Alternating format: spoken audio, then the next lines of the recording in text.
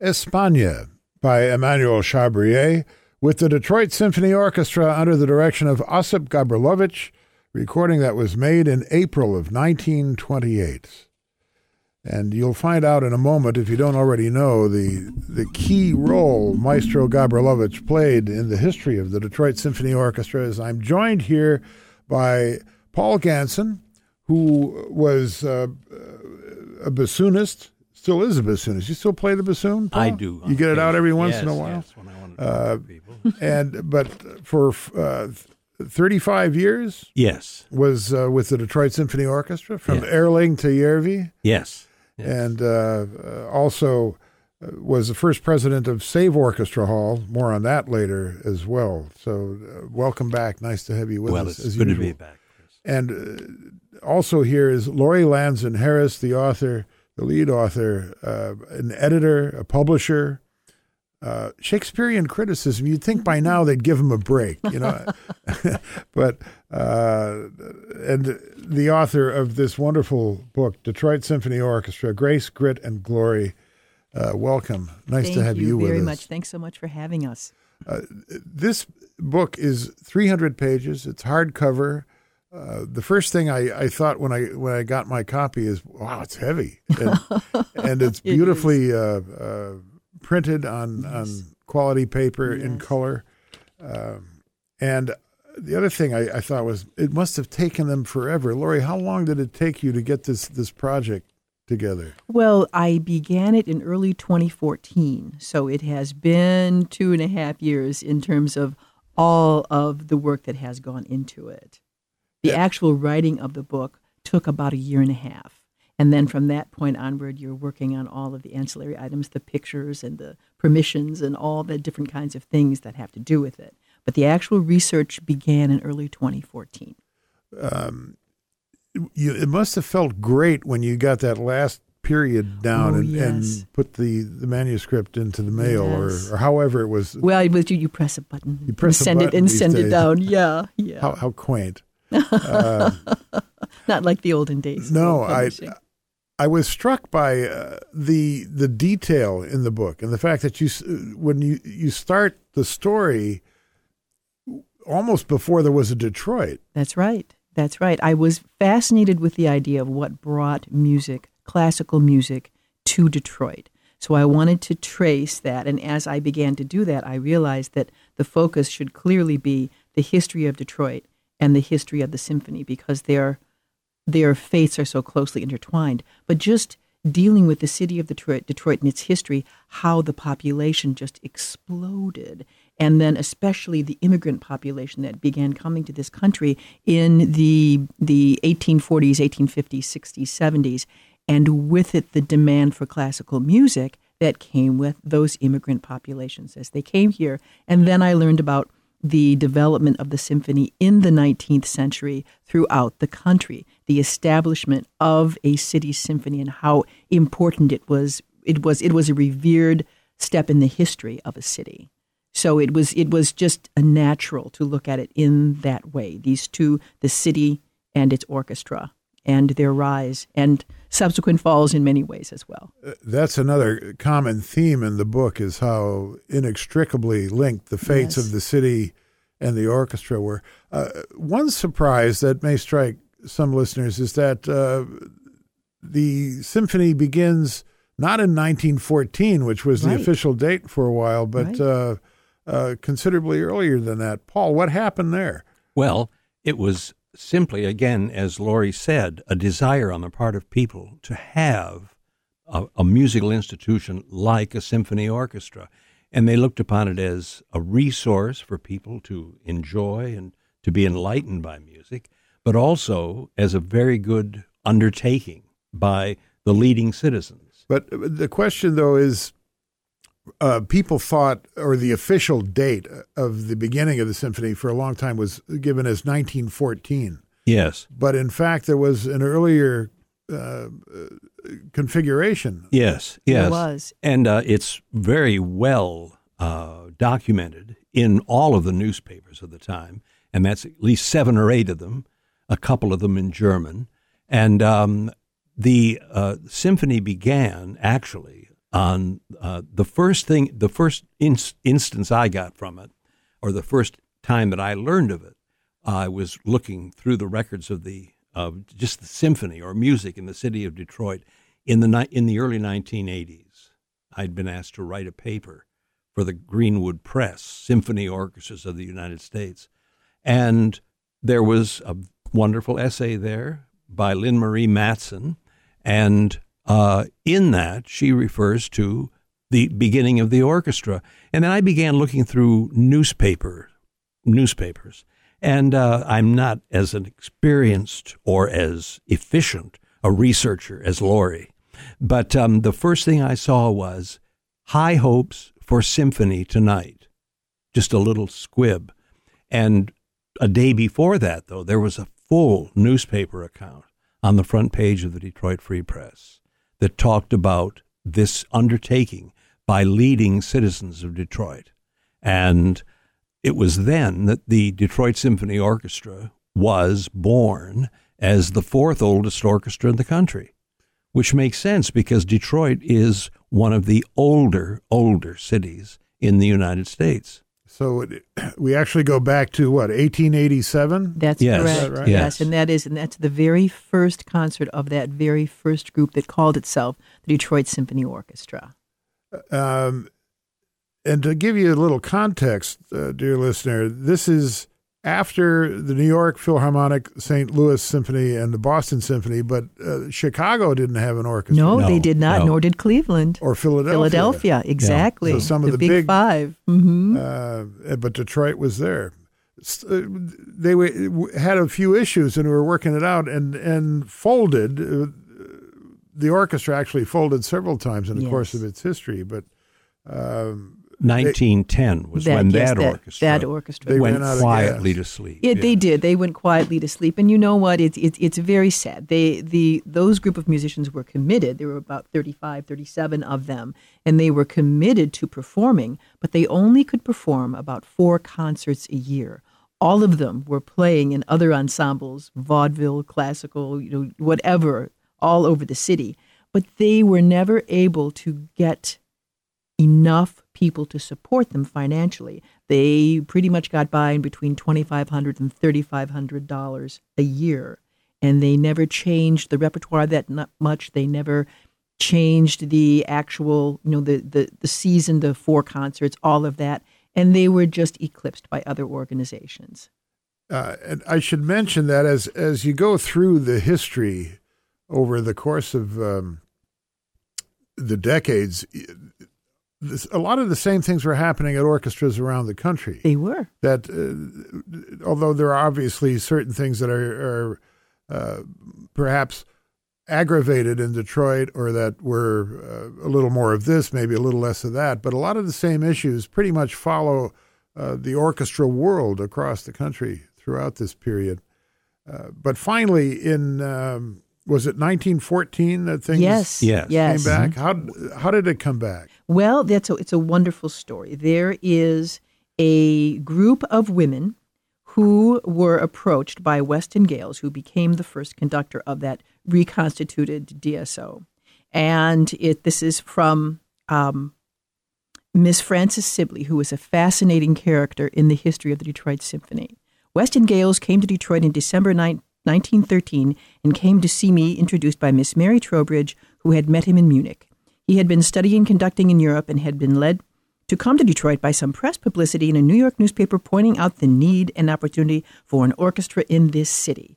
So he approaches her. She approaches a group of her friends, all of them well-heeled, all of them educated, knowledgeable about classical music. They put together $100 each, and they do a sample concert. And the people of Detroit say, yes, we want this. So Weston Gales is hired and begins to hire musicians, and there is, once again, a Detroit Symphony Orchestra. And it is in this reconstituted Detroit Symphony Orchestra that one of the heroes of the story emerges, and we heard him just a few minutes ago, and that's Osip Gabrilowitsch. It's true. Probably the finest musician ever to lead the symphony, certainly the catalyst for making Detroit a place that musicians wanted to come to to play in this symphony that was so much a reflection of him and of his own musicianship and of his own hard work to make this ensemble. But in a very fascinating way, he was also an accomplished pianist, and that was how he first became known in the musical world. And the deal he was able to strike in Detroit allowed him to conduct the orchestra 22 weeks a year and also to continue his concertizing as a pianist for all of the time that he was in Detroit. He had a very clever arrangement with the orchestra, aside from what you just mentioned, in that he would only go for a one-year contract. No, I know. So he had leverage at the end of each That's year. it, yes. He did. Yes. And He did. Paul, he used that leverage early in his tenure to what? Well, to accomplish the building of Orchestra Hall, because people knew, and Weston Gales had said, they asked Weston Gales, they said, what does the symphony need? And he said, money. Oh, and a concert hall. There's no suitable home for music in Detroit. So Gabrilowitsch made the same statement about 4 years later. And people knew that if they were going to keep Gabrilowitsch here, he said, if you don't build me a concert hall, I'm not going to return in the autumn. Right. So they were playing their final concert of the 1918-1919 season under Gabrilowitsch's direction in the Arcadia Ballroom, just down Woodward Avenue from the present site of Orchestra Hall. On that site stood the old Westminster Presbyterian Church. And the manager, Mr. Harry Cyphers, was off stage. And as Gabrilowitsch came off, he said, oh, maestro, listen to the reaction of that Detroit audience. Just look at it. You must now agree to accept the board of directors' offer that you become our next music director. Gabrilowitsch said, well, you know the one condition under which I will return. Build me a concert hall or I won't come back. And he went out for another bow. Audience applauded louder and louder. And he came off again. And Harry Cyphers was beaming and he said, maestro, I'm so happy to tell you that our board has agreed to form a committee to look into the possibility of someday building a concert hall. And Gabrilowitsch said, well, I'm afraid that's all too complicated.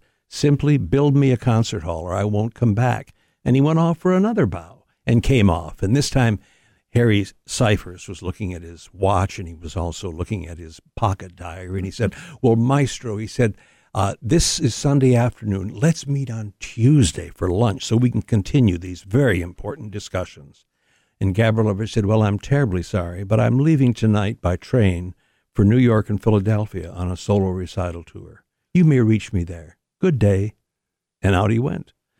And if I'm not going on for too long, I'll just close this sub-chapter.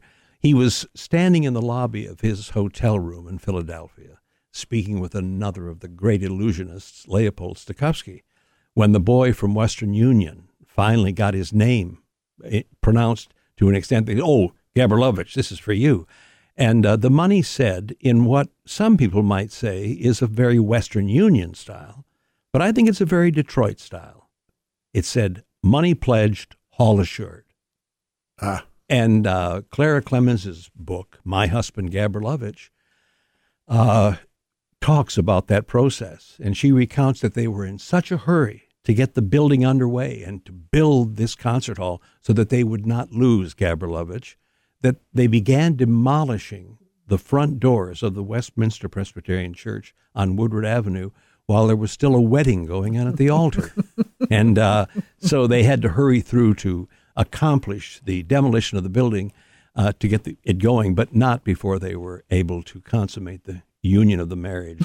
And, well, lucky for what would ever happen to that couple? I know. Wouldn't you love to know? I have to say, as a researcher, I proposed to my wife. I said, wouldn't it be interesting to find out what happened to that couple married under those conditions? Yeah. And I was told, no, it's not. Yeah. It's not a subject. That's not a subject into Let's which leave it human alone. beings should inquire. One thing in the book, and I should mention, I'm speaking with Paul Ganson and Laurie Harris, the authors of Detroit Symphony. I want to say Guts, Grits, and Glory. Grace. Grace. Grace, That's it. Guts, Grace, Grit, and Glory. Wonderful book that's just out.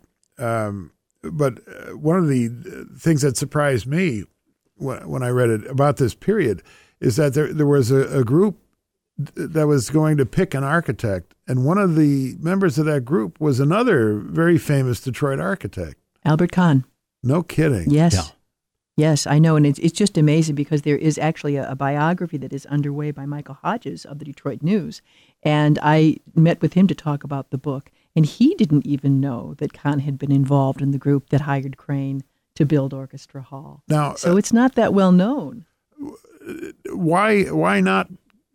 If Kahn was on the committee, Kahn didn't do theaters, I guess. He didn't do theaters. And also, I mean, that it is a very interesting thing. Obviously, he wasn't interested in doing that. That wasn't along the lines of the things that he had done so far. But there's also a certain amount of expertise that's required. Yes. Yes. Yes. Yes. So they ended up with Crane, with C. Howard Crane, who had been known and made his reputation building the fabulous movie palaces of the country, especially here in Detroit. The Fox Theater, for example. These absolutely glorious movie palaces with all of the ornate fixings and all of that. And the fact that he also created one incredible recital hall that is considered among the finest in the world. It's a miracle. It's a mystery. Nobody knows how or why. Nobody is exactly sure what all the combination of things were that made it the joy, the glory that it is. Some of the things, though, that are pointed out in the book seem to indicate that it wasn't entirely an accident, like the asymmetry. Right, exactly. The asymmetry also, it was based upon the old shoebox that you see in the Musikverein and the various other German concert halls that were from the same era. Mm-hmm.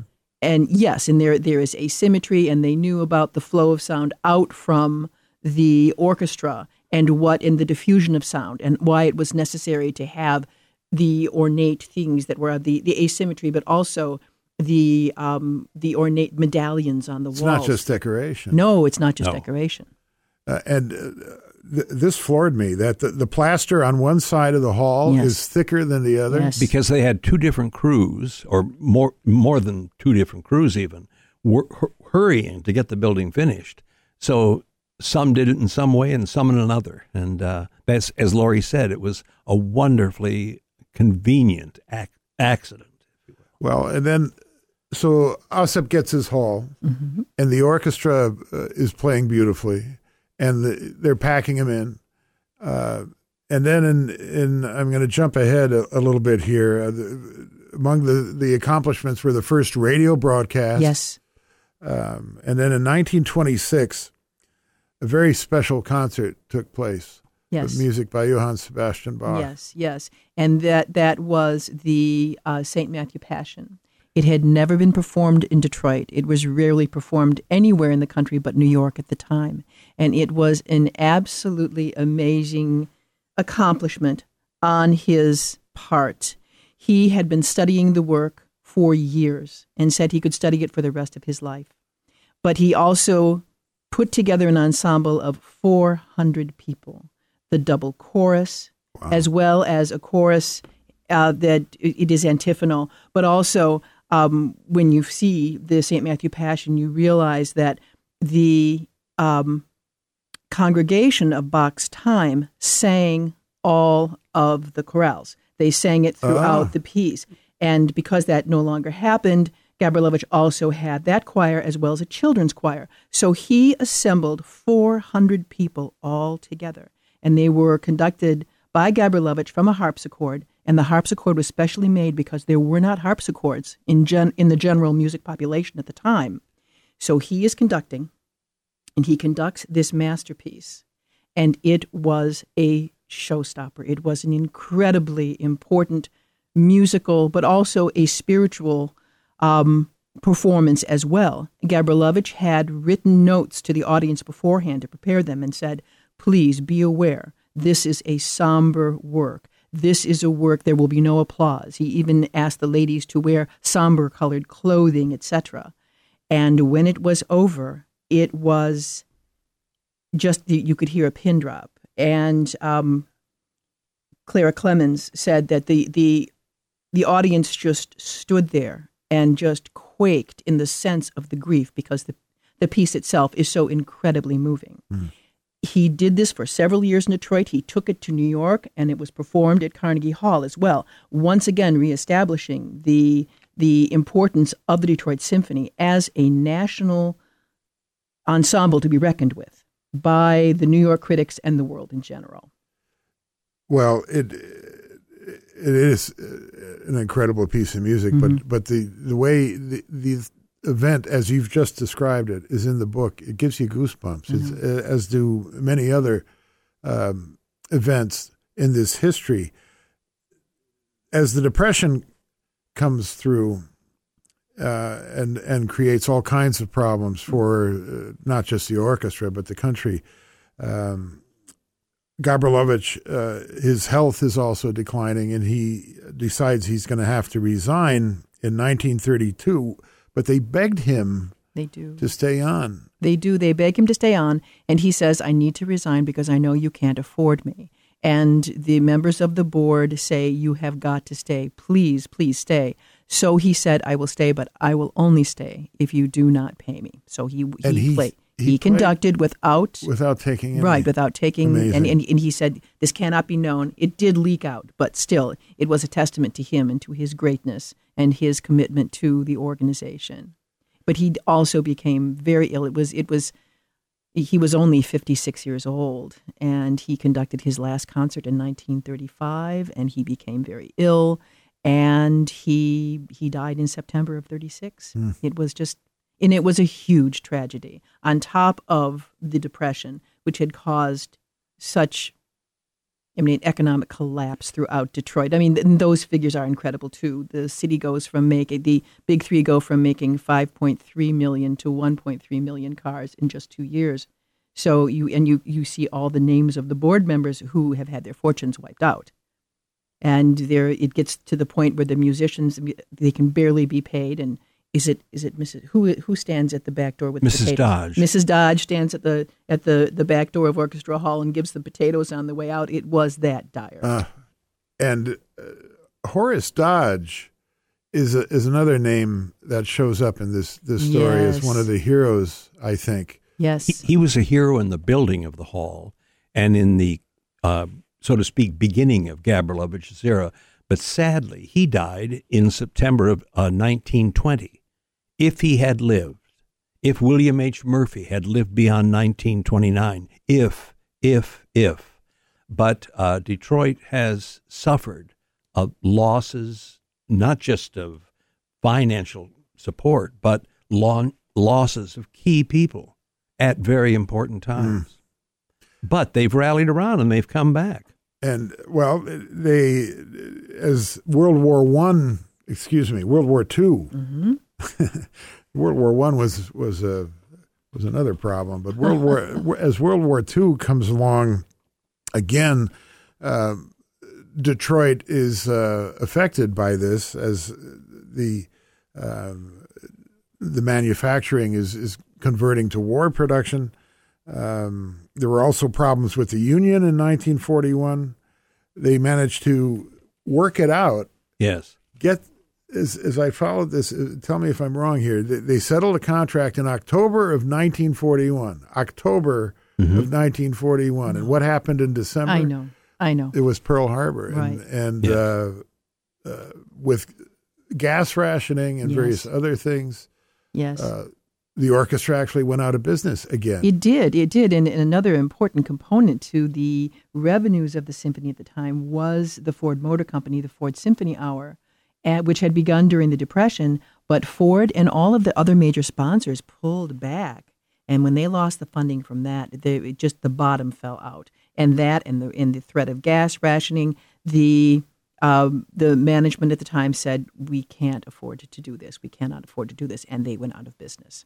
And Detroit took a little heat from the national press because other orchestras found a way to continue. And Detroit was the only orchestra that could not find a way. Right. And they were shamed. They were shamed. There is one quote here that is just unbelievable to me about the hand of Hitler coming out, and silencing the music. It really was just so hard to believe. And all because one of the richest cities in the world was so money timid that it would not guarantee the funds for a complete season. Thus, the long arm of Hitler and his pals has reached into the citadel of war industry and made its musical leaders knuckle under. But that was how angry the country was in general at Detroit for giving up at that point. Whether they deserved that shaming, but they were shamed. Well, one of the things that brought them back, and I found this very interesting as well, was the Women's Association sort of kept the flame burning. They did. Yes.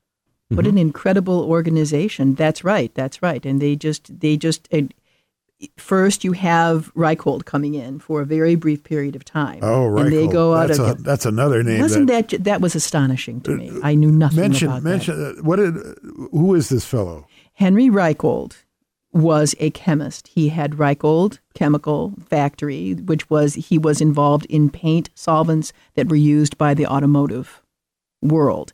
And he was enormously wealthy, and he was also an amateur musician. And he had paid for certain ensembles to continue to play during 1943. And then he basically brought back the DSO as DSO Inc. It was a Reichhold. He owned it as you would own a business. Huh. But he had some very specific ideas. He was as I read it in the book, he's a little bit like P.T. Barnum. Yes, very much. Very much. He said, I want to have the largest symphony in the world. So he would have, he wanted to bring it up to about 110 musicians. And he would have weekly in the programs, he would say, Boston's at this level, New York's at this level, Detroit is at this level. He also sponsored a symphony contest. And the prize was enormous. It was $25,000, and this is in 1945. And just as comparison, I noted that the Pulitzer Prize in Music is a $10,000 award. So just imagine. Time, yeah. No, now the Pulitzer is $10,000. Wow. Well, I know. And $25,000 and 45 is a lot more than $25,000. But the parameters, one of the parameters was that it had to be 30 minutes or less. So it tells you a little bit about his musical tastes. George Zell stole our concertmaster in that period. Yes. And that became a notorious item of news as well. And it was covered in all of the newspapers across the country who just found it so incredible that you would have this slugfest going on between members of a symphony. And speaking of the slugfest, as we get to the end of the 1940s, Reichhold fires the orchestra? He does. He fires the orchestra. At least once. Yes. Well, also... What happened there? Georges Michel is the principal cellist at that time, and he fires him. He chases him across the stage. I just try to imagine this poor man being chased across the stage with his cello. Yes, he does. He fires them. He also tells them they cannot speak to the press. There was a writer for, I believe, the Detroit Tribune at the time who was finding fault with Karl Kruger and the playing of the symphony and all of that, and Reichhold. And he said, if you speak to this man, I'll make sure that you get fired. And so they immediately went to the music critic and said, listen to what's going on. He put it on the front page of the paper the next day and said, listen to this, and it's a doozy, folks. We're talking about a new book that is just out from the Wayne State University Press, Detroit Symphony Orchestra.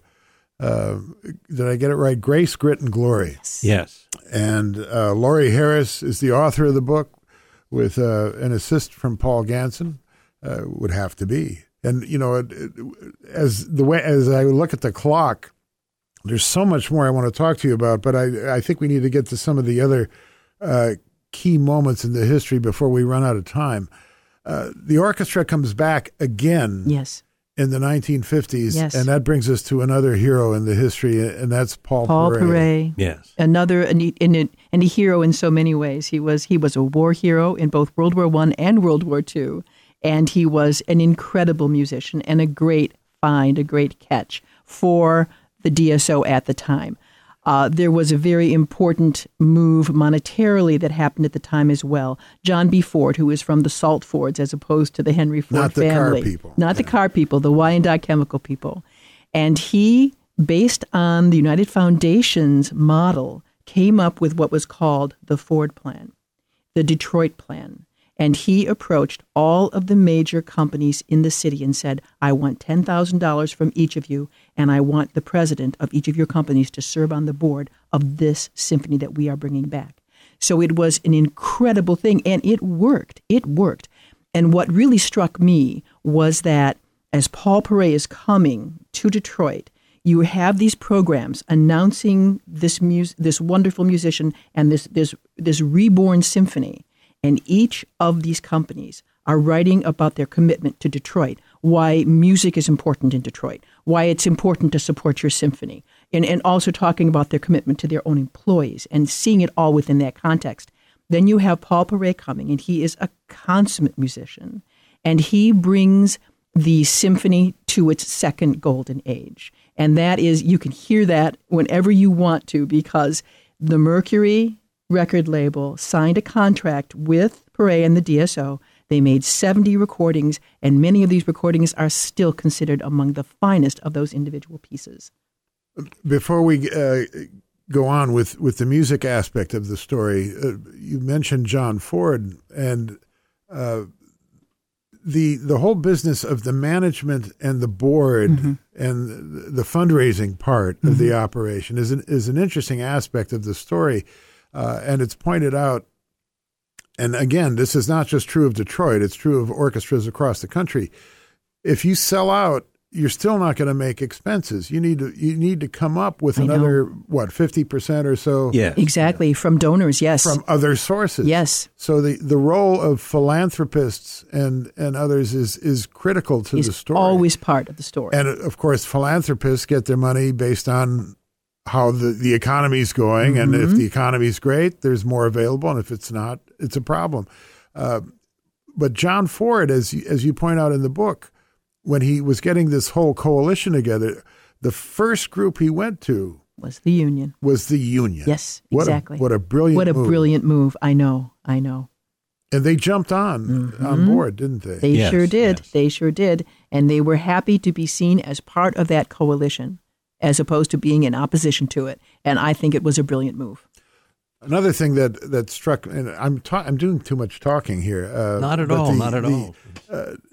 Throughout the history, from the early days up to the present day, the orchestra frequently went to Carnegie Hall. Yes, they did. And their track record in Carnegie seems to be very high. I know, and it's so important. It's so important that you establish yourself as a national presence by playing in Carnegie Hall and being reviewed by the major critics, the New York Times critics always, but also other critics as well. And they are the major names in music criticism.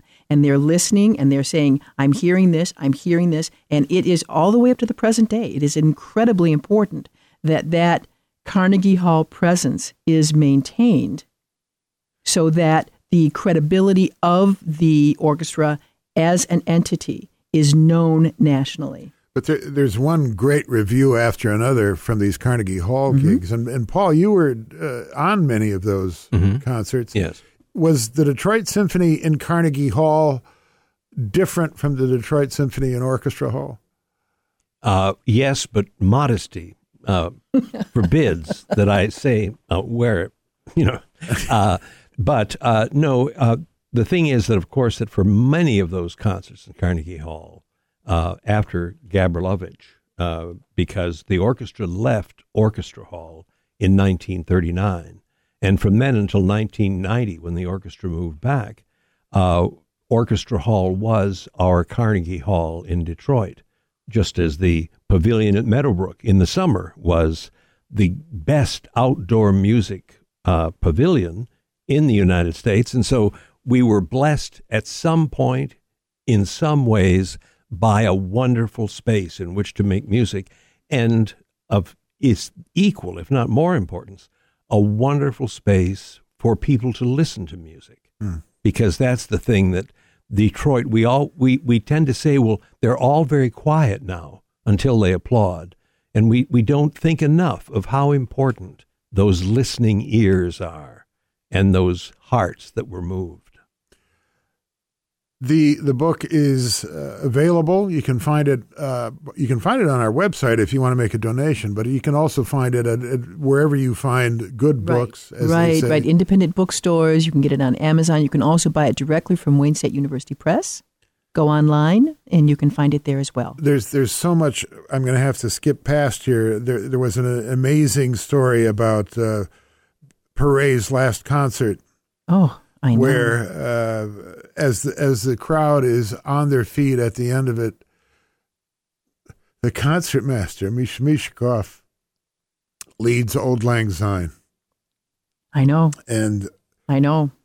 My goodness, so I much. Know. And then Antal Dorati. Antal Dorati, I know. What a yes. What an era that was. It was, and he was such a consummate showman. I was just talking to somebody about this the other day, and I remember I moved back to Detroit in 1977 to begin my publishing career, and there he was on billboards gazing down off of the freeways.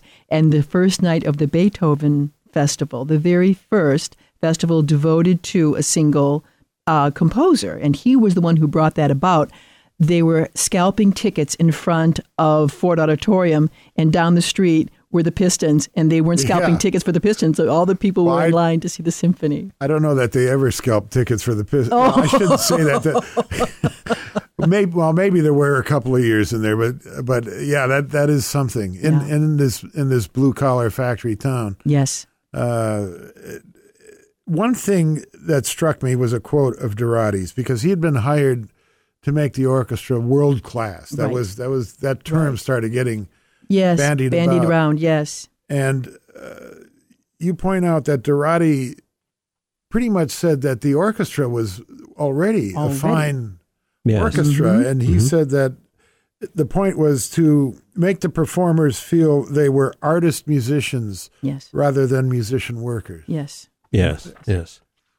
He brought a wonderful spirit of artistic devotion to each member of the orchestra. And it was truly another golden age, if you will, because we existed in a wonderful ensemble. And that's really the essence of what an orchestra is. It's an ensemble. It's nothing if it's not together in attack, tone, intonation, everything. And when Dorati was on the podium, we had a renewed and very deep sense of attention. And it's hard to vary from that.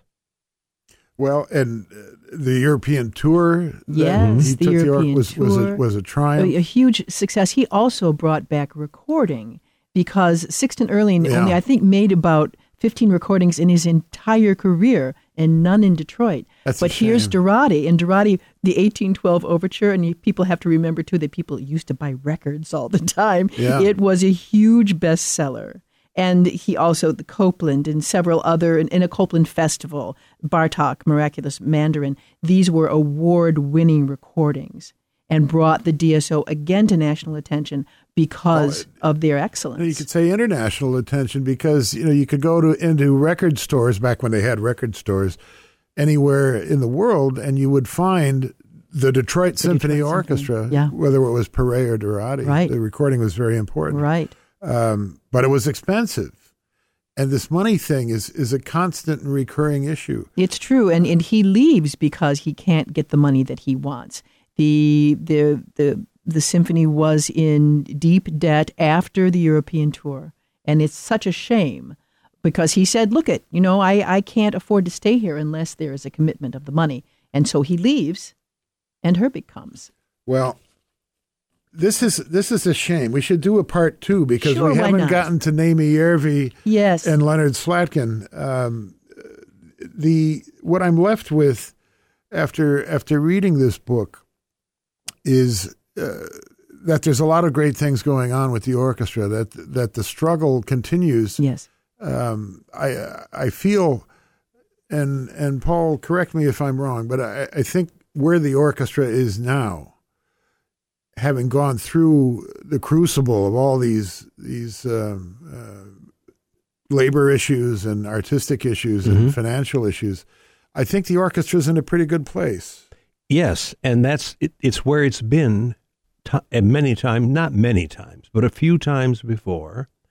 And what it's doing is drawing upon its traditions to do recordings, and to do recordings that will match those that were done by Gabrilowitsch, Karl Kruger, Perret, Dorati, and then, of course, Németh Järvi and Leonard Slatkin. And the fact that, yes, the orchestra did in 1922 give the world's first broadcast of a program of symphonic music the radio. And now they're on the internet. They're on the internet. We are one of two orchestras which can be reached by anyone on the planet if they would make the connection through the internet.